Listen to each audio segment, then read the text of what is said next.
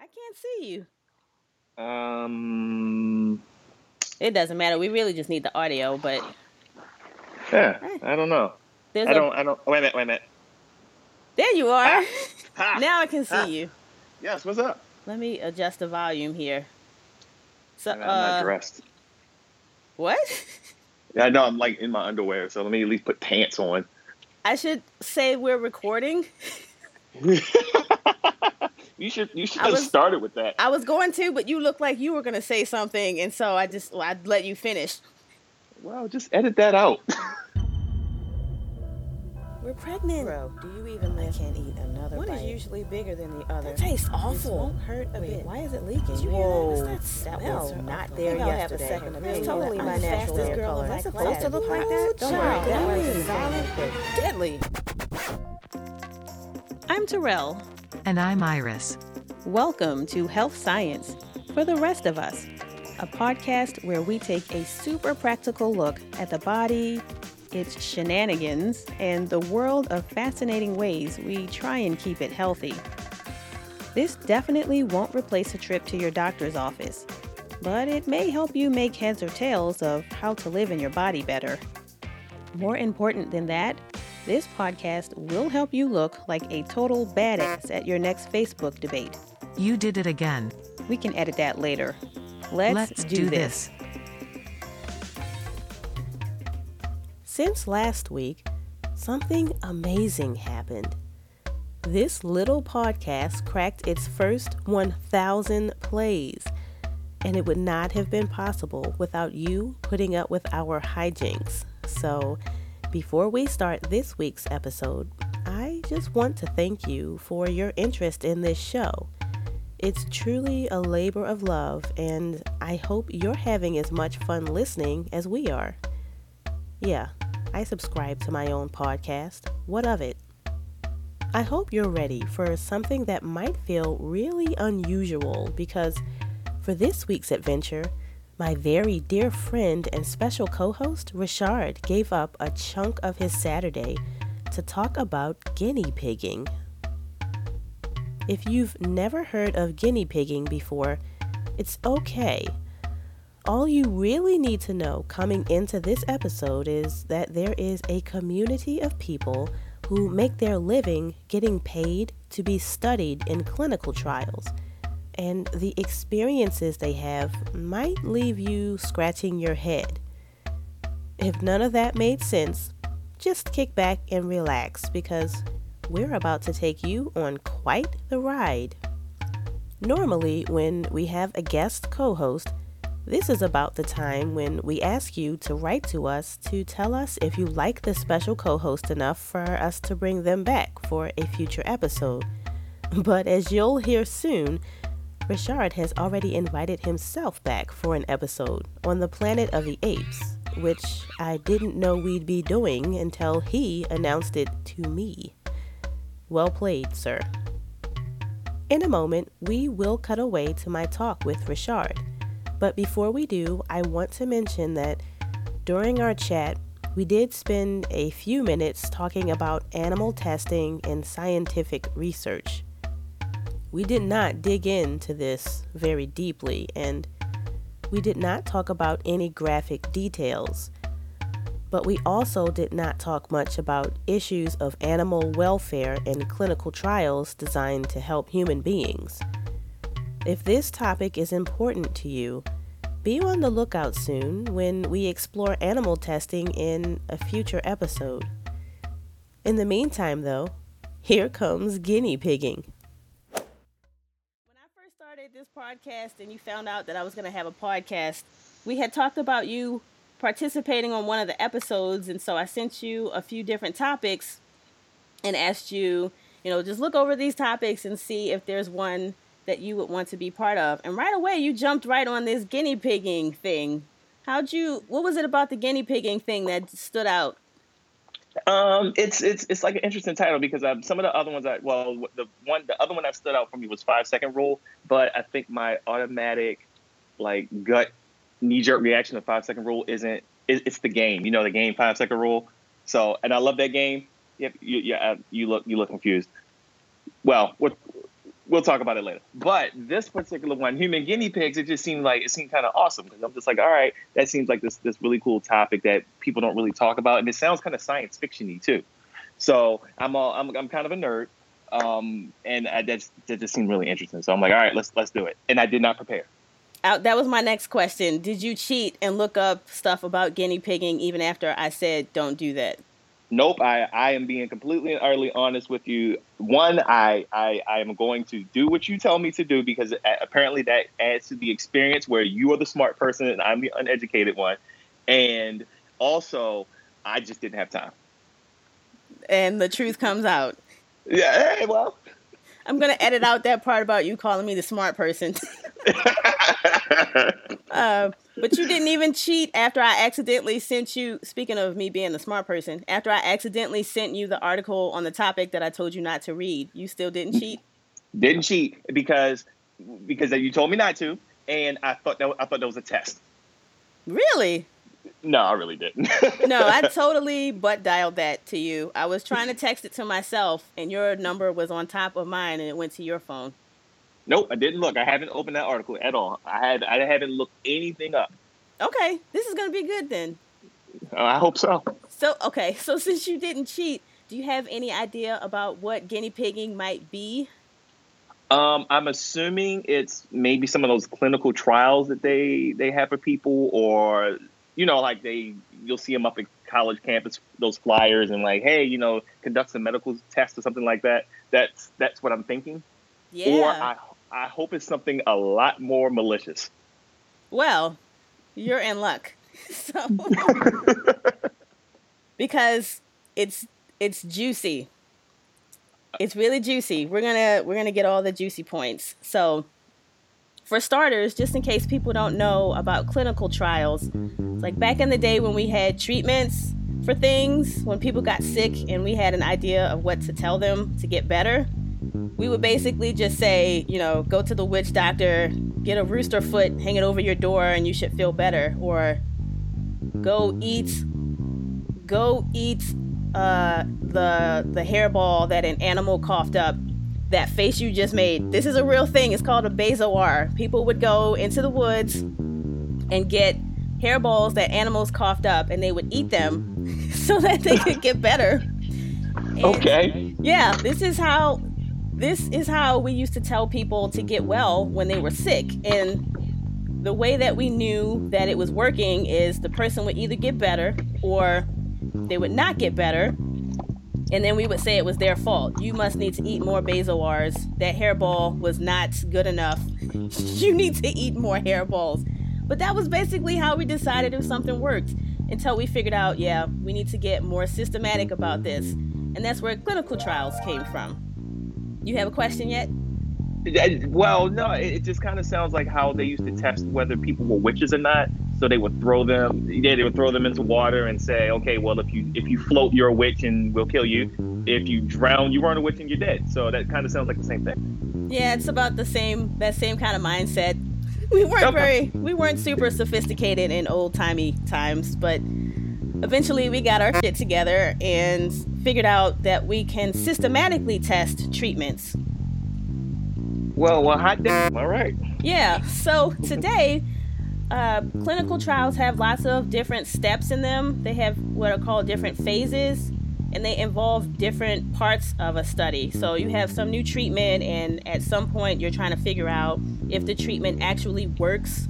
There's a point where you're trying to figure out if the treatment works any better than no treatment at all. There's things that happen after the treatment goes to market where you can test to see if it really works as well as you thought it would. But before any of that, the first stage is what's called first in man phase.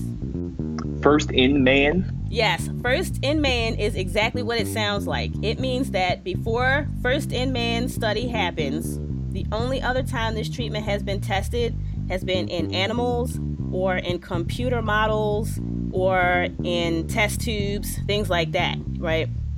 Okay. This first stage is the first in man trial, and usually these trials are really small.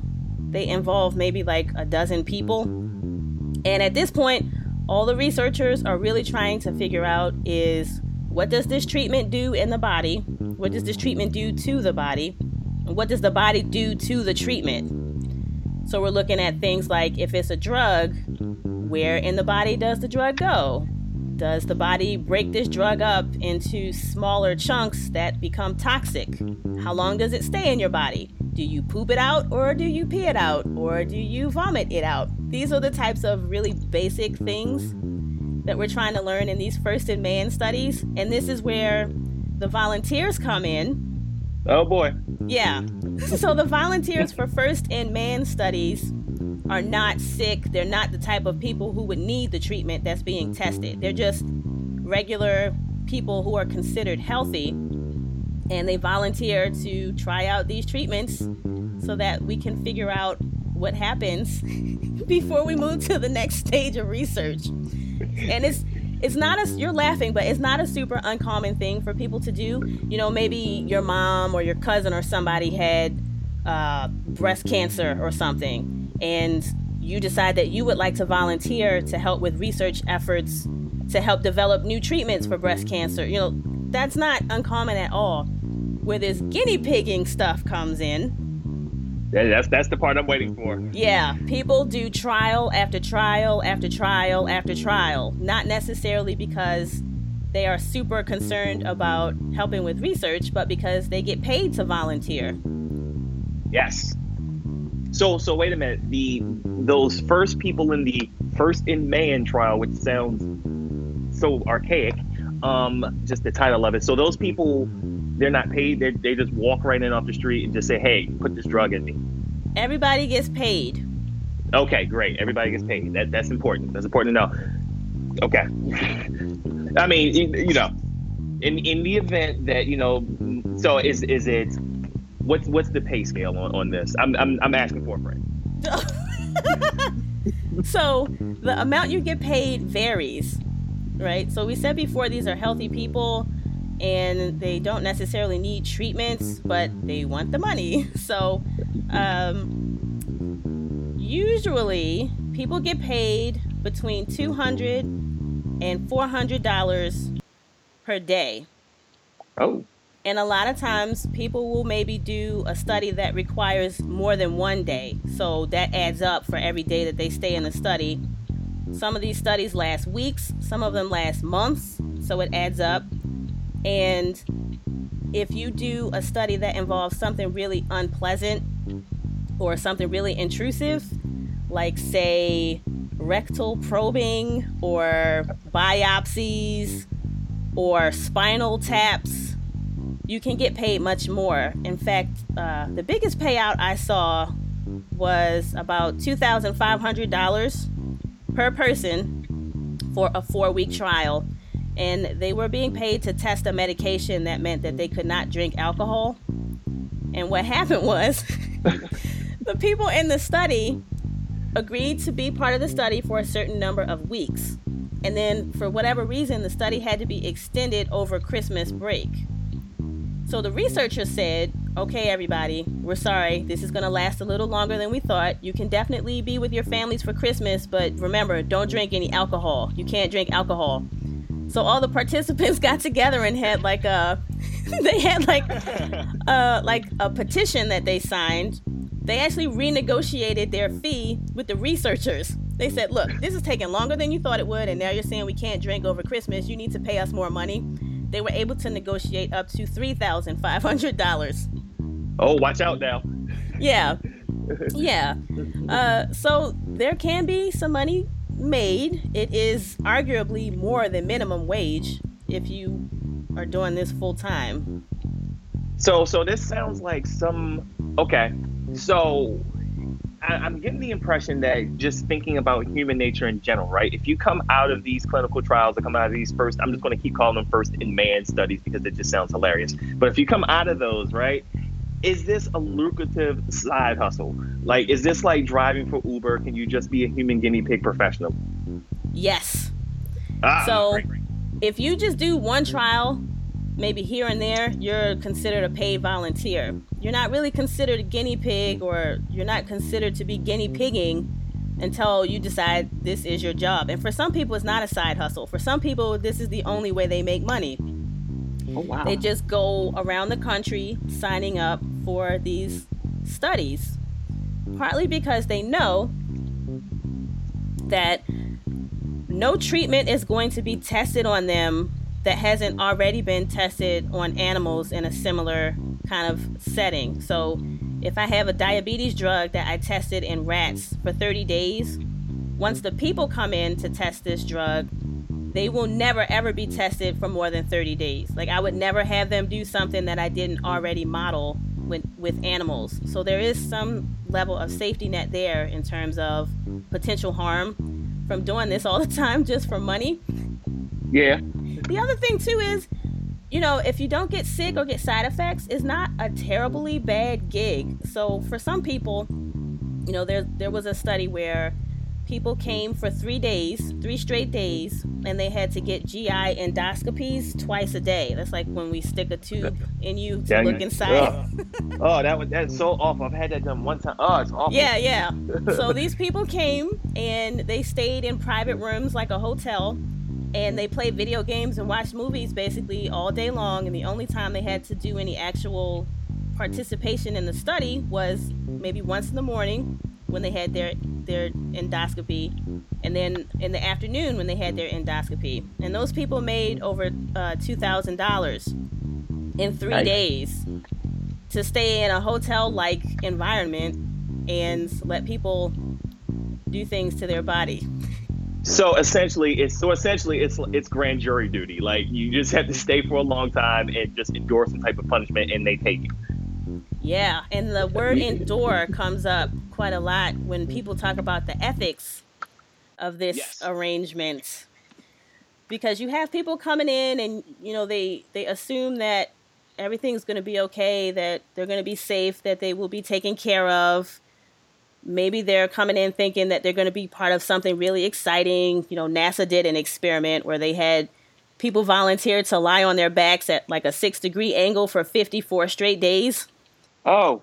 Because they're trying to figure out how to make the body tolerate long space trips for, like, if we go to Mars. So if you come in and you know you're going to get paid, and you know you're going to be safe and be taken care of, and you might help us get to Mars, and you get to stay in like a nice kind of hotel kind of situation, it doesn't sound too shabby.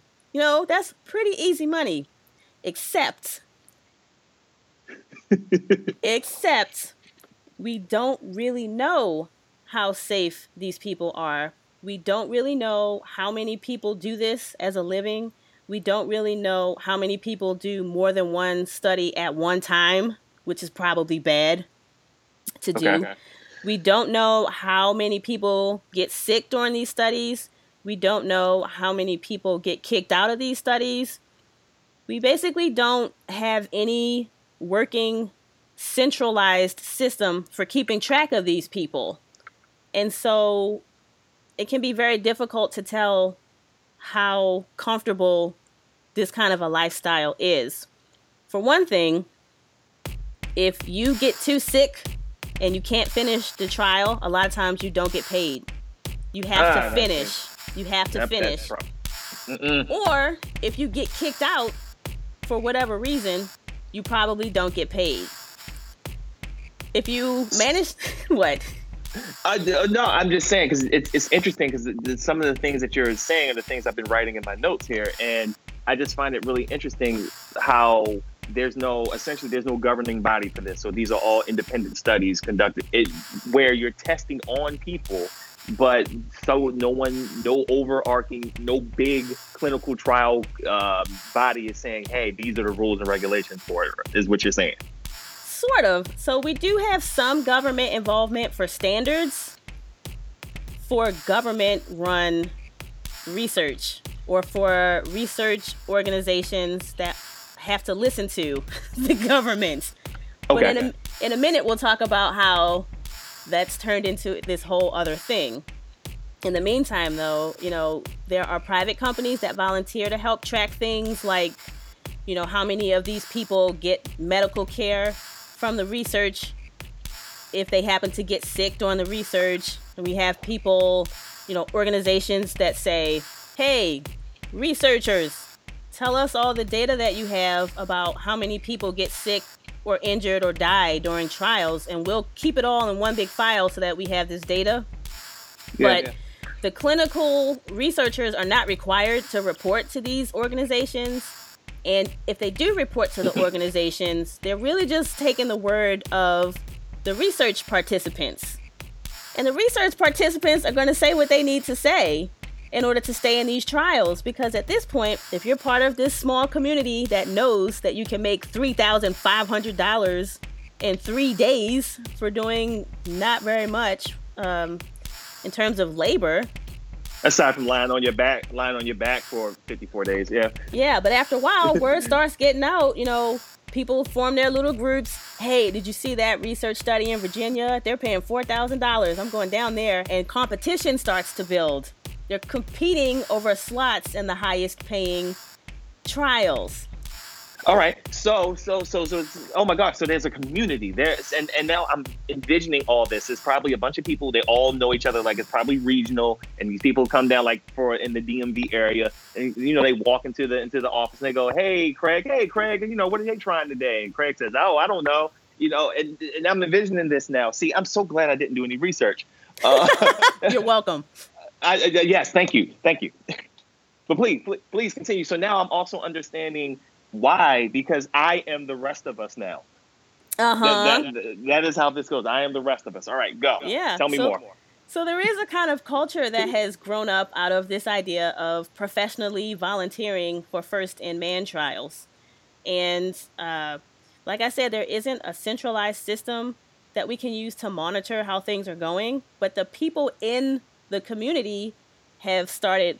There was a job zine that used to be posted on the internet. It's like a magazine called Guinea Pig Zero, where people would share, the people would share their experiences with different clinical trials, and they would talk about things like, steer clear of that one at that company that just advertised on Facebook, because I did a study there and they made me wait 7 hours to eat and then the food was cold.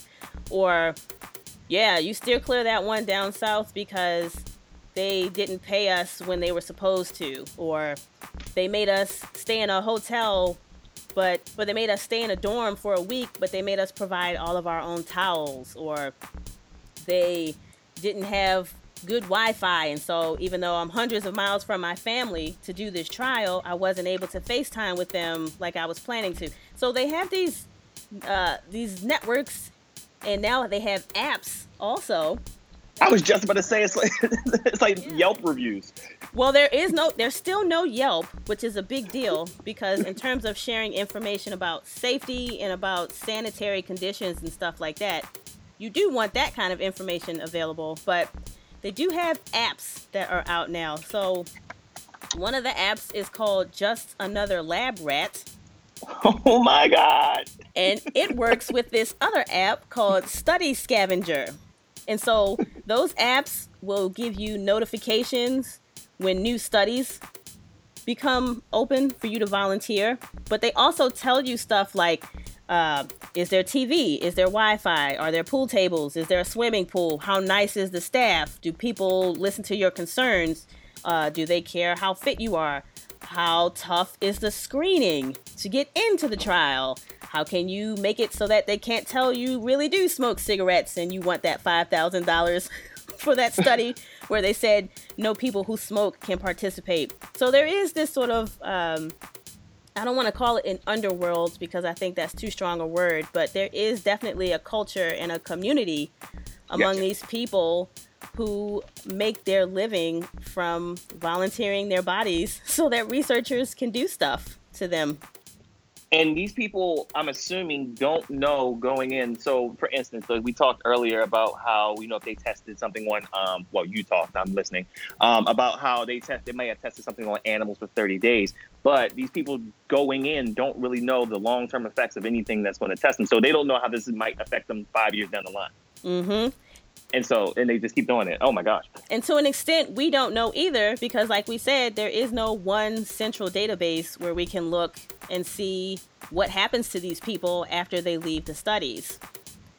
So if you think about now that there's not 100% guarantee that you won't get sick, and that people are competing to use their bodies for science, and that you don't get paid if you don't finish, that you have to endure maybe things like vomiting or poking and prodding, you're probably starting to be able to paint a picture of the type of person or the types of people volunteering for this work. And I won't say anything because they may or may not be listening to this podcast. Well, just if you had to generalize a population that would be more likely to do this as a living. College students. Okay, college students, and who else? Okay, college students, but there's an overlap between college students and people who are disenfranchised or maybe underemployed or low income. Yes, that is exactly the type of person that we are seeing participate in these studies, 7 times more likely than other people. So people who are considered poor or who are uninsured, meaning they don't have health insurance, those people are 7 times more likely to sign up for these studies. Also, though, people, like you said, who don't have jobs are more likely to sign up for these studies. And undocumented immigrants are more likely to sign up for these studies. Basically, people you would consider vulnerable because they want the money. You know, they're willing to do what is required to get the money. And they are not necessarily in the position to say, no, I'm not doing that. I don't need this money. You know, maybe they absolutely do need the money. Maybe they need that $400 so that they can make their mortgage that month or buy their groceries or do whatever people need to do with money, you know, but it gets pretty nasty. In 1996, the drug company Eli Lilly got in trouble because they were going to a local homeless shelter where people who were struggling with alcoholism were going for shelter, and they were going there to recruit people for these studies. And when they got in trouble, they said, well, the people at the shelter consented to join these studies because they want to help society. But critics would say, yeah, if you're desperate, you're not really consenting. You're just... And I'm pretty sure it wasn't presented to them like that. I'm pretty sure. Yeah, and if you're ill and if you're in a homeless shelter, even if someone does give you some 17-page document that explains everything, you might not understand what's in there, or you might just sign it anyway.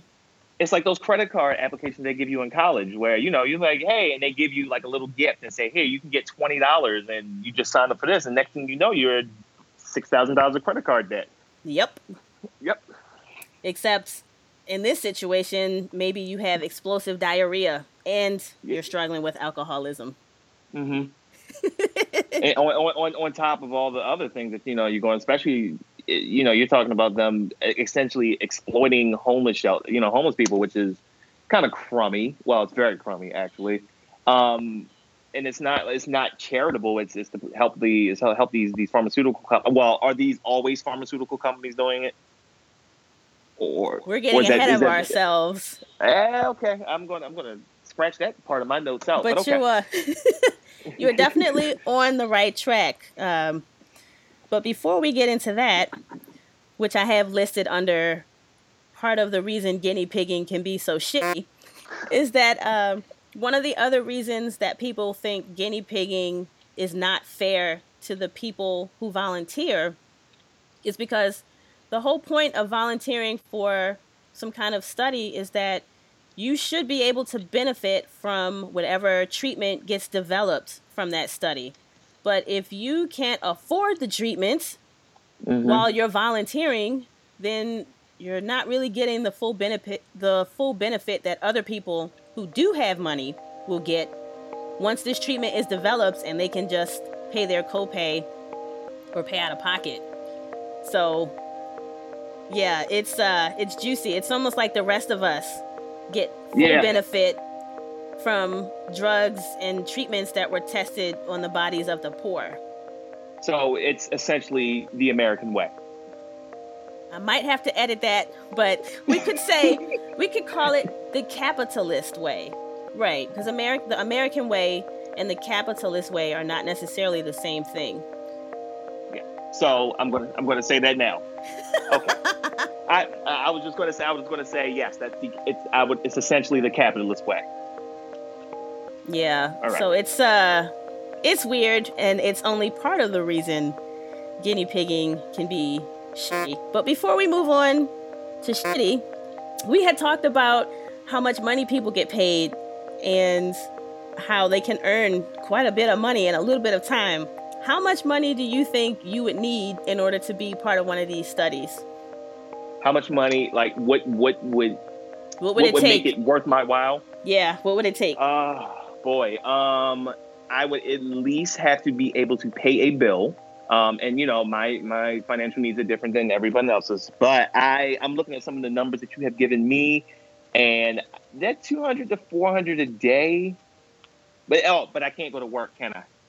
Right. I'm missing work. And most of these trials will, let's say you do a trial and you get sick and you can't go to your regular job because the drugs or the treatments in the trials made you sick. Most of these trials will not pay you for wages lost if you have to miss work because you got sick. Oh man. They also won't pay for any extra medical care that you need most of the time. So if you get sick, if you get sick from one of the medicines and you need extra medical care, most of the time, not all the time, but most of the time, the research study does not pay for that. So let me get this straight. So if the treatment causes a problem, a further problem, you're not compensated for that further problem. Most of the time. Yeah. Most of the time. Okay. Yeah. So yes. Okay. So, can I actually ask a question? Yeah. Guinea pigging, right? That term guinea pigging. You've been using it as a verb. That's a colloquialism. That actually is a thing. That's the slang. That's what they call it. Sometimes they just call themselves professionals for short. Sometimes they call themselves professional guinea pigs for short. But the act of participating in trials as your main source of income is called guinea pigging. We don't call it that. The health people don't call it that. We call them paid volunteers. I would hope not. Not. So I'm assuming that at one point or another, guinea pigs were actually used for things like this. That's actually that's not necessarily all the way entirely true. The animals that get used vary based on what you're studying and based on the type of question you're trying to answer. So let's say you are trying to figure out the highest possible dose of a drug you can give someone before it becomes toxic. Your animal model at first will probably be a rodent. So it might not have to be a guinea pig, but it could be a mouse, a rat. Step 2, though, is you need to go into a bigger animal model. So the next step would probably be a dog. Oh, no. And then, beagles especially, because of their temperament. They're very nice and trusting, and they'll let you do things to them. Rabbits are other rodents that we use. I say we. I'm part of that problem. You're part of the establishment. You're part of the establishment now. Yep. Rabbits are other rodents that we use. And then we also use even larger mammals. You probably heard about chimps. Yep, Planet. That's how Planet of the Apes with Caesar. That's how Caesar, ended up taking over. Yeah. Well, by conservative estimates, we won't be there for another 74 years, but that's a totally different episode. Man, can I be on that one? I don't know when I'm gonna do that episode. I got to get through that alien preparedness episode because that one's been a lot of work, but it should be a good one. Anyway, that goes back to your original question of, we call it guinea pigging, but we use plenty of animals. We don't even always use animals. Sometimes we use single cell organisms like amoebas, and sometimes we'll experiment on bacterias, viruses. Sometimes we use viruses to infect bacteria. Really? Yeah. Have you done any of this yet? because you keep saying we. I know you said you're part of the establishment, but I was not doing that. Oh, yes, I was doing that last week. We went way off topic, but we're doing an experiment in our biology lab where we are looking at antibiotic resistant bacteria or bacteria that develop mutations that allow them to not die when you apply antibiotics. So we went around, we went around collecting soil samples, and we went through this very long process of whatever I just said woke up Siri. Siri, I heard. Soil samples? Can you hear that? Yes. What a weirdo. Okay. She was just too jealous not to be part of this episode. Anyway, yeah. To bring that home, we collected soil samples, including ones near our hospital, and we put them through these very long processes where we were trying to get the bacteria out of the soil. And then we put the soil on dishes so that we could see what happened when we put antibiotics on there, and we were trying to see if they died, basically. So, we killed things on purpose, and the ones that didn't die during the experiment, we killed later with bleach. Okay, so let's bring this back. So, like you said, we've gotten off topic, and this is going to a dark place now. So you asked me how much money it would take for me to be part of one of these trials, and then I just took you to the dark side. So let's go back there. How much money? Like let's say I'm the researcher. I want you part of my antibiotic resistance trial. Make me an offer. What do I have to pay you? All right. So now I am a new I'm a new professional. So I don't feel like I can set a high rate. So I feel that $300 a day is what I want. Actually, and that's yes. You're healthy. You don't smoke. And you know what? I'd probably pay you more if you were female. You're male, so I'm gonna knock the price down a little bit. There's a problem in research where we test things on men more than we test things on women. Then when the treatments come out, we don't have as good of an idea of how the treatments affect women because we don't test on women as much as we test on men. Is that because of the participants you receive, or what? It's for a lot of reasons. We especially don't test on pregnant women. We don't test on women who could possibly at some point become pregnant. Okay. It's so I'm gonna knock you down to $250 counter offer. $250. Per day. Per day, and am I taxed on this? I don't know because okay, I'm gonna have to look that up later because people who guinea pig as their job consider it like their regular full-time job, but they don't have employee protections like other employees do. So they are not entitled to benefits in any kind of way. They don't have unions, and I wonder if their taxes are not withheld. Probably not. So they're probably independent contractors. And I wonder if the people conducting the studies give them 1099s. That sounds like more work than people would actually do. You know what? I'll bet they don't pay taxes, and I'll tell you why right after you give me your dollar amount. Well, you've already countered me $250, so I'm gonna say $275. Why? Why are you worth $275 to me? Because I just learned today how much I can make. And so I'm trying to set a good price, and you told me $250. So I'm like, all right, you don't want to pay me. You really don't want to pay me $250. You probably only want to pay me $300. So I'm going to keep going until we get to I'm a bad negotiator. Okay, $225 it is. Final offer. All right, fine. Here, take these pills. Make sure you vomit in the bucket if you need to vomit so that we can see how much of that pill got digested. Please don't vomit in the toilet. Why can't I vomit in the toilet? We need to see how much of the pill got digested. Oh, that's right. That really happens. I think it was a Temple University study. They were testing. Oh, gosh. Yeah, I know. I found that just for you. Thank you. They were, I think they were working on some kind of treatment for alcohol poisoning or hangovers. And so the people in the study had to drink lots and lots of alcohol, and then they had to try out the pill to see if they felt better. But they were drinking a lot and vomiting, and sometimes medicines can make you vomit. And so they were vomiting a lot and having to get blood work done. And they were instructed, if you can, please vomit in the bucket.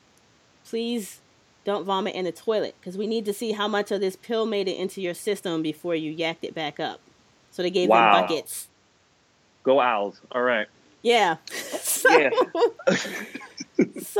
this is the reason why I think probably I will not withhold taxes from the check that I give you to be in my study. Yeah, they probably just paid them in cash. Well, they'll often write checks, but we had talked before about regulations and how not all of the studies are held to the same regulations. Part of the reason why is because it used to be that studies were mostly done by hospitals, academic institutions, places that have to follow the government's rules about how they treat people and about how they run their studies. But then somebody figured out they could make money by offering to do the research for the hospital, do the research for the university. And so what came out of that was this new thing called a private clinical research organization.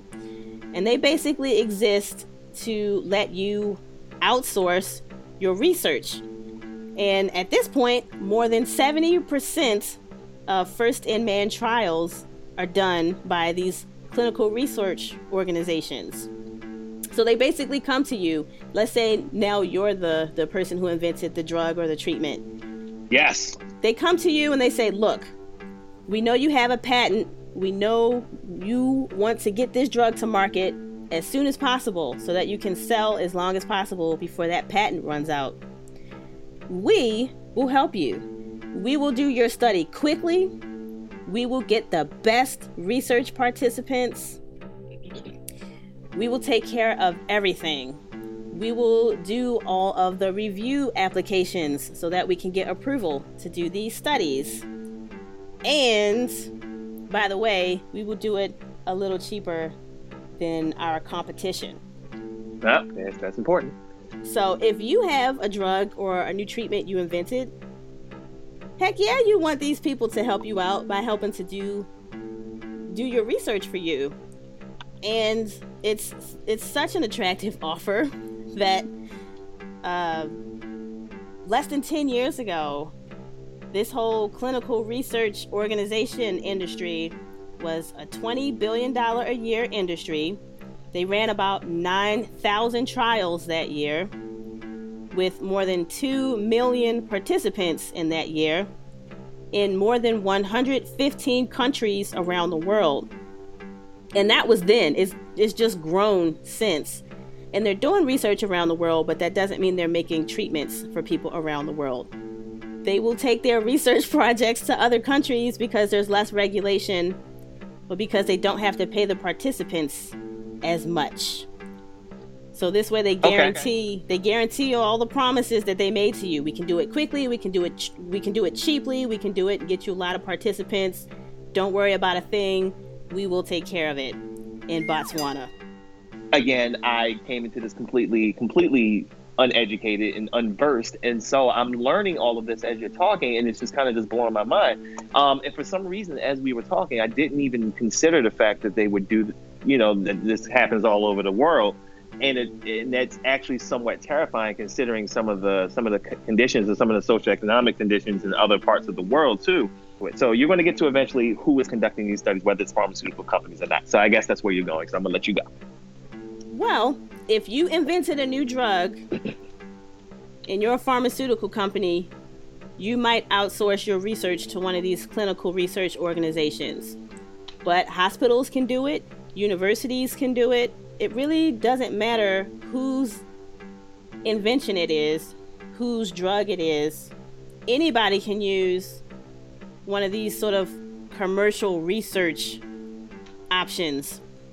Because I think what really happens is the business model part comes in once we start trying to run a health project like a money-making project, which is what these commercial or what these clinical research organizations basically do. And you can tell that right off the bat when they're talking about, we'll do it quickly, we'll do it cheaply, we'll do it so that you can get your patent protected for longer, which is kind of messed up, because sometimes these people will participate in these studies, right? And they're all excited because they think they're making a contribution to society. Maybe somebody one day will not get cancer because I'm helping with a study for this cancer drug. But a lot of times when people are doing shady, businessy things, they are not actually testing new or groundbreaking drugs. They are testing copies of drugs that they already own, because if they release it again, they can get more patent protection or they can enhance their market share. Oh man, so they're trying to, so what you're saying is so they're trying to like essentially flood the market with a bunch of, now are these exact copies of the same drugs? So this is why you're allowed to get a second patent for the same drug. In chemistry, we have what are called isomers. And it means that you might have a drug which is made of molecules and they're arranged in a certain order. But the isomer of that molecule has all the same ingredients, except the molecules are arranged in a different order. The patent is based on how the molecule is arranged. So if you can figure out a way to switch around some of the parts of the molecule so that it's just different enough, you can get a new patent or extend your old patent. Like, there are things you can do to enhance your patent protection because you changed the molecule. So I didn't have the greatest. Okay. I didn't have the greatest feeling about the pharmaceutical industry coming into this, and now you're just making this work. Well, the important thing to remember is that the pharmaceutical, or some people call it the pharmaceutical industrial complex, for-profit pharmaceuticals is only part of our pharmaceutical industry. So, like, not everything that drug companies do is horrible. Not all drug companies are out to try and make all the possible money without actually helping society. I think we just hear about this stuff in the news and we just think these drug companies are just trying to screw us all for their bottom line, but they're just a segment of the overall health system. Okay. Did you see The Constant Gardener, that movie? No. Okay, right after this, find that movie and watch it, because The Constant Gardener is a movie about what we're talking about. All right. No spoilers. And for people not on the East Coast, the word I said was gardener. A person who gardens. I know it sounded like I just said gardener. Yeah, like Jennifer Gardner. Okay, I had another question.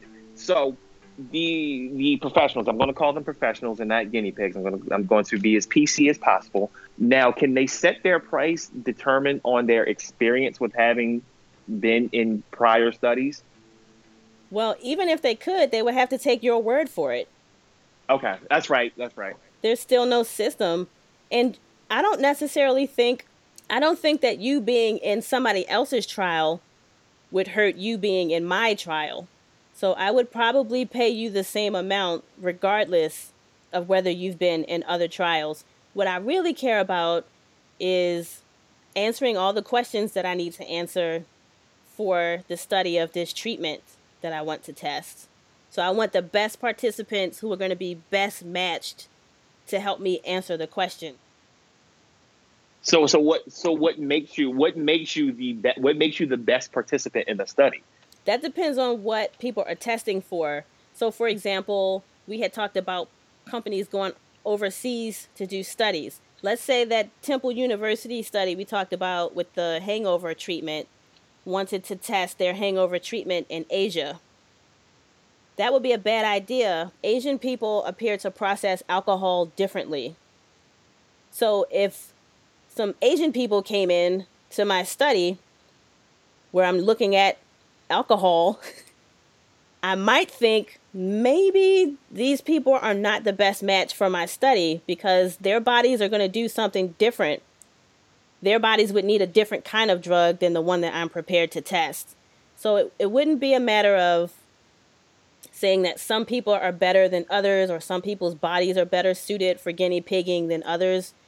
It's really just a matter of getting a good match. And part of that comes from how the people doing the study recruit participants. And so some of those markets, some of those firms, those research firms probably do some of the work for them in those particular situations, right? Oh yeah. Yeah, okay. There was a problem at one point, and we keep talking about all these problems and how shitty it is. A lot of the stuff we're talking about has led to laws and stricter rules. So for example, now if you want to be in a study, you have to be able to prove that you have a home. So the study can no longer go into a homeless shelter. That's good. And tell you that you should be a part of research. Okay, so now I'm also assuming that these people, the professionals, they can't sue. I'm pretty sure there's some kind of waiver they have to sign, and they can't, just basically releasing all their rights to legal action and stuff like that, correct? Well, that varies from study to study. Again, there is no blanket standard for that stuff. There's like standards for like basic things that have to go in there and basic safety measures that have to be in place. But even if you did decide you wanted to sue, and there have been class action suits before where a bunch of participants get together and they sue as a group. But who can afford that? You need to have a lawyer. And if you're so strapped that you need to pee in a cup and give your blood for a few $100s, then maybe you can't get a lawyer. Maybe you don't have money for a lawyer. This is very interesting, and so maybe the 5-second rule episode would have been less dark. Probably not.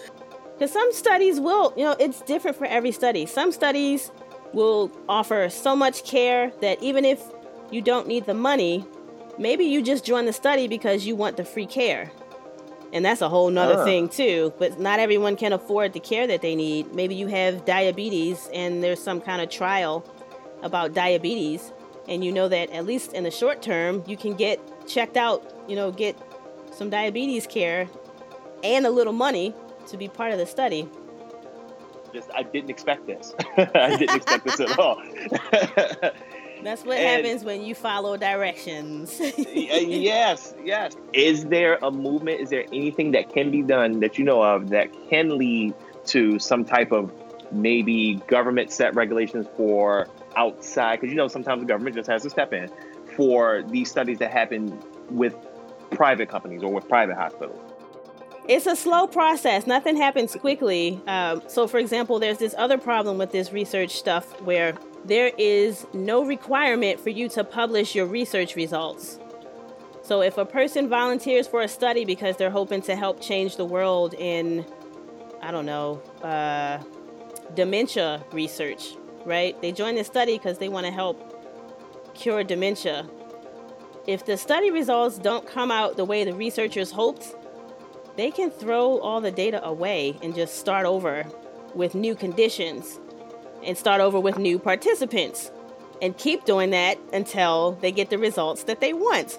And it's a problem because we learn from the successes of these research projects, but we learn so much from the failures. We need to know what didn't work. We need to know what kind of patients didn't work and what kind of treatments didn't work. And for a long time, this was just happening all the time. People were just publishing what they felt like publishing. I think it's like 90% more likely that a study with good results will get published compared to a study with bad or unexpected results. But as a result, now you have movements like the All Trials movement, where people are trying to make it so that legally all research studies have to be published before you start, so that everybody knows what you're about to study, everyone knows when you're going to study, and everyone knows what kind of results they can expect. And then you also have groups that do things like try and pull together all this data. So if you can imagine, right now we don't entirely know how many people get bad side effects from volunteering. So one thing that could be done is to try and centralize the data on that, and that could be something that private institutions would be forced to participate in, the same as public institutions. And that would be a place where we could start. If we knew for a fact that only 2% of people who volunteer for these trials get sick, unless they do a second trial, and maybe that second trial raises the risk to 72% or something like that, then that gives us the place to work from in terms of what can we do to make ethical decisions about how people's bodies are treated and about how people who sacrifice their time and their comfort for the rest of us get treated. And maybe that could be recognized as some type of like actual employment. Like these people are making contributions. Yeah. You know, these people, yeah. People are working on that too. They want it to be treated like any other kind of job. Yeah. But that gets hairy for us because I think as a society, we're not necessarily comfortable with the idea that you can use your body as a kind of employment, or that we pay people to experiment on them, which isn't what happens in clinical trial, but that's sort of what people imagine when they think of the idea of giving people money so that we can stick them with needles. Like, it's very important to us as a society that we consider these people as volunteers, and that they are not guinea pigs, and that they're not being paid to give us their bodies. They're being reimbursed for their time and their inconvenience. So part of that is a moral shift. You know, can we be comfortable with the idea of paying people to be professional guinea pigs? What is the stigma? Is there a stigma for these professionals, or how does society view them? So there are mixed opinions. On the face of it, we probably definitely consider these people to be very, very important to developing new treatments, and we can do the things that can be done to try and make it so that they have more access to the treatments that we're testing. On the other hand, though, some people think that we should figure out other ways to do the testing altogether, because the people who volunteer for these first-in-man trials are healthy people. These are not the people that these treatments are actually for, and so some people argue that there are limits to what we even learn from these kinds of studies, and why can't we figure out other ways to get the same questions answered? The whole thing is complicated because you have the financial piece, you have the moral piece, moral piece. I don't pronounce my R's. Deal with it. You're from Baltimore. So there are all these different pieces, and there's all this interplay between all these different pieces, and it makes it so that you can't fix one part of the situation without affecting and shifting all the other parts. So the solution would have to probably involve something where we get a satisfying solution for all of the different parts. Or at least give me my $6,000 to do my spinal tap. Yes, the $6,000. Like, I think the biggest payout you said was $4,000. Oh, wait a minute! I have another question. Okay. Earlier, you mentioned they do computer trials. Computer models, yeah. Computer models, yes. Yeah. What are those? Oh, so we can. I'll send you a fun YouTube video. We can do stuff like, let's say we're looking at a bacteria or something, or a DNA molecule. We can do models where we can predict their behavior over time through different conditions. Or we can do models where we predict what would happen to a particular molecule of a drug if we adjust certain things. Like I talked about, switching things around, moving things. And it's important to be able to do that because the way a molecule is shaped, or the way all the parts are arranged, will actually affect its behavior and how it works and what it does inside our bodies. So ideally, we want to know about those things before we go putting them in people. Yeah. And that leads me, I know the human body is complicated. And remember, you know this, I'm the layperson here. So this question might sound ridiculous, but it would seem that we know enough about biology and enough about chemistry, but maybe not necessarily enough about the human body, where can't we just get to a point where we can do all these trials or all this testing just with computer models? Some people say yes. Some people say, especially as we move more into artificial intelligence systems, that yes, we should be able to do more. The problem with that, though, is just because something acts a certain way in a computer or in a test tube or in a rat doesn't mean it will act that way in a person, which is why we even have first in man trials.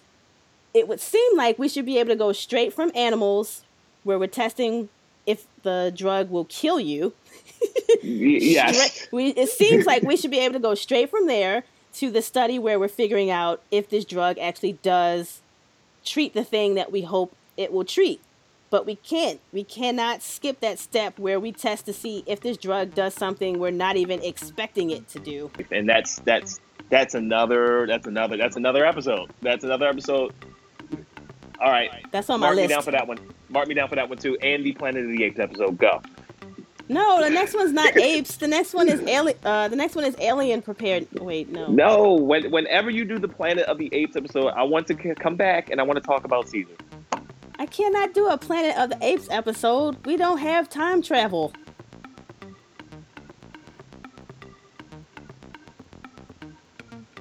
Thank you so much for listening to all my juicy hot gossip talk, all my juicy tidbits about people who let us use their bodies so that we can learn more about medicine. Yeah, and God bless these people, man. The professionals out there in the world. If you're listening, I would like to personally thank you for some of the drugs that I have taken.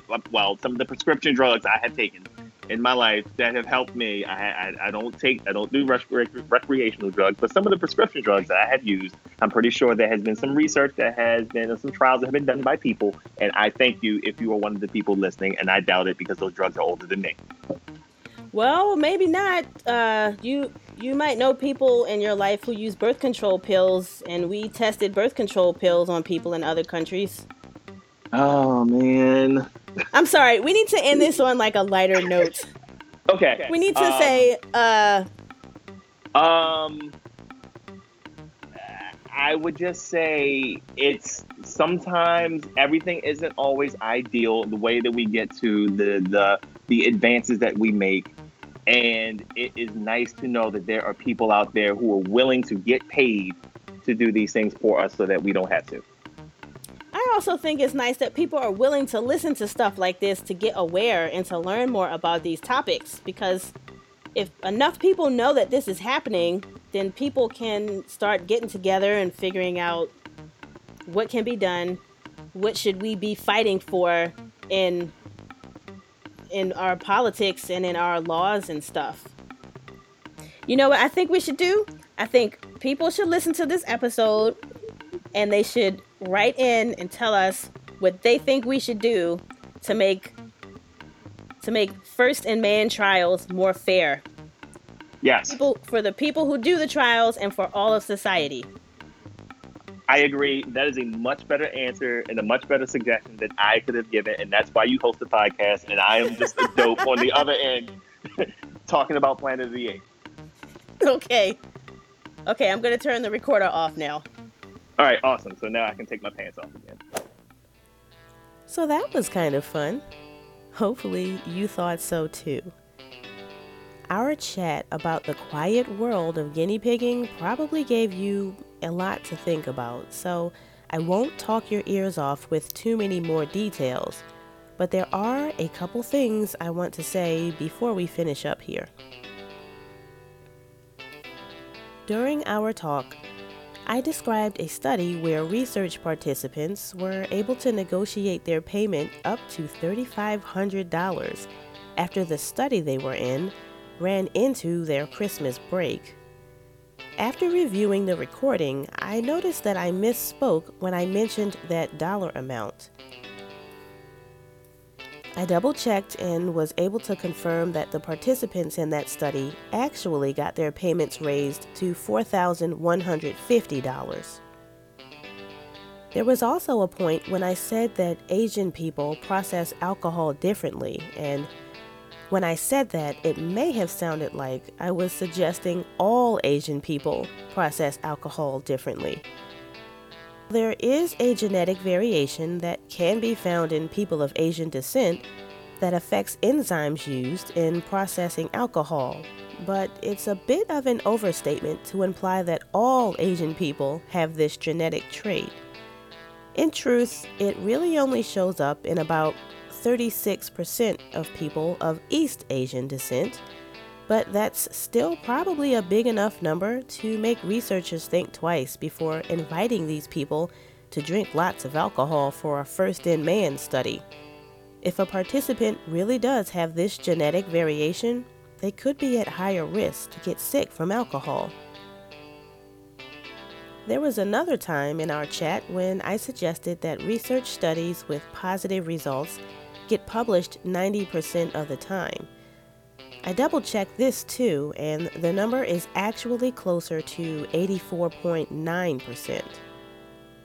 Finally, towards the end of our talk, it may have seemed like guinea pigging has some serious problems with no equally serious solutions.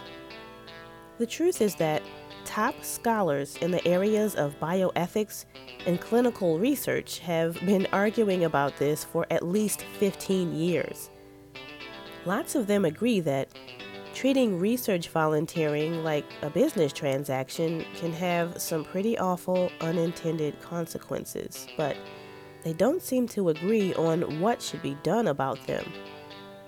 I found some expert opinions where folks argue that research volunteers should be treated like regular employees who get a living wage, including hazard pay, to make up for the risk that they take on when they join research studies.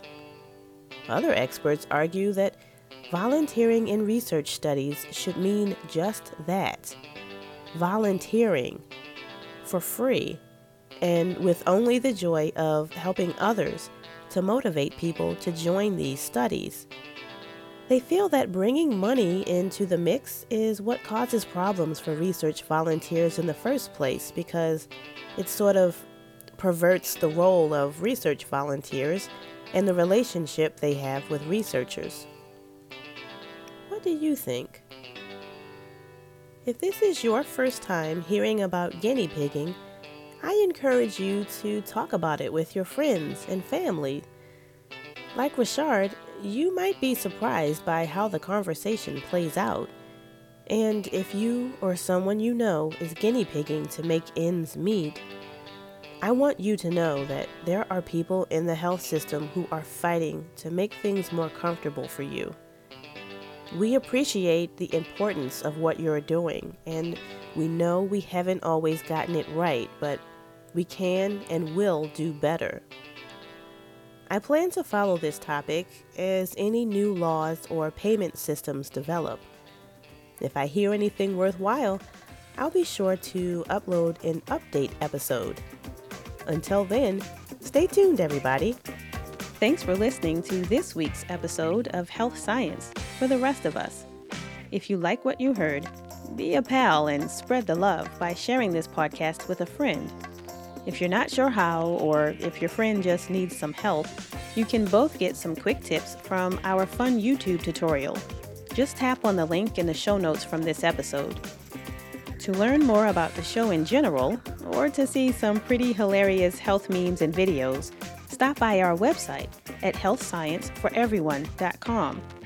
We're also on Facebook in the groups section and on Twitter under the name Health Science Podcast. That's all one word. For a limited time, Health Science for the Rest of Us listeners can save 20% on all NZT products at my online store by entering the promo code DARK42 Tower Beam Sunshine Strain. No, I told you we're not doing that. My apologies.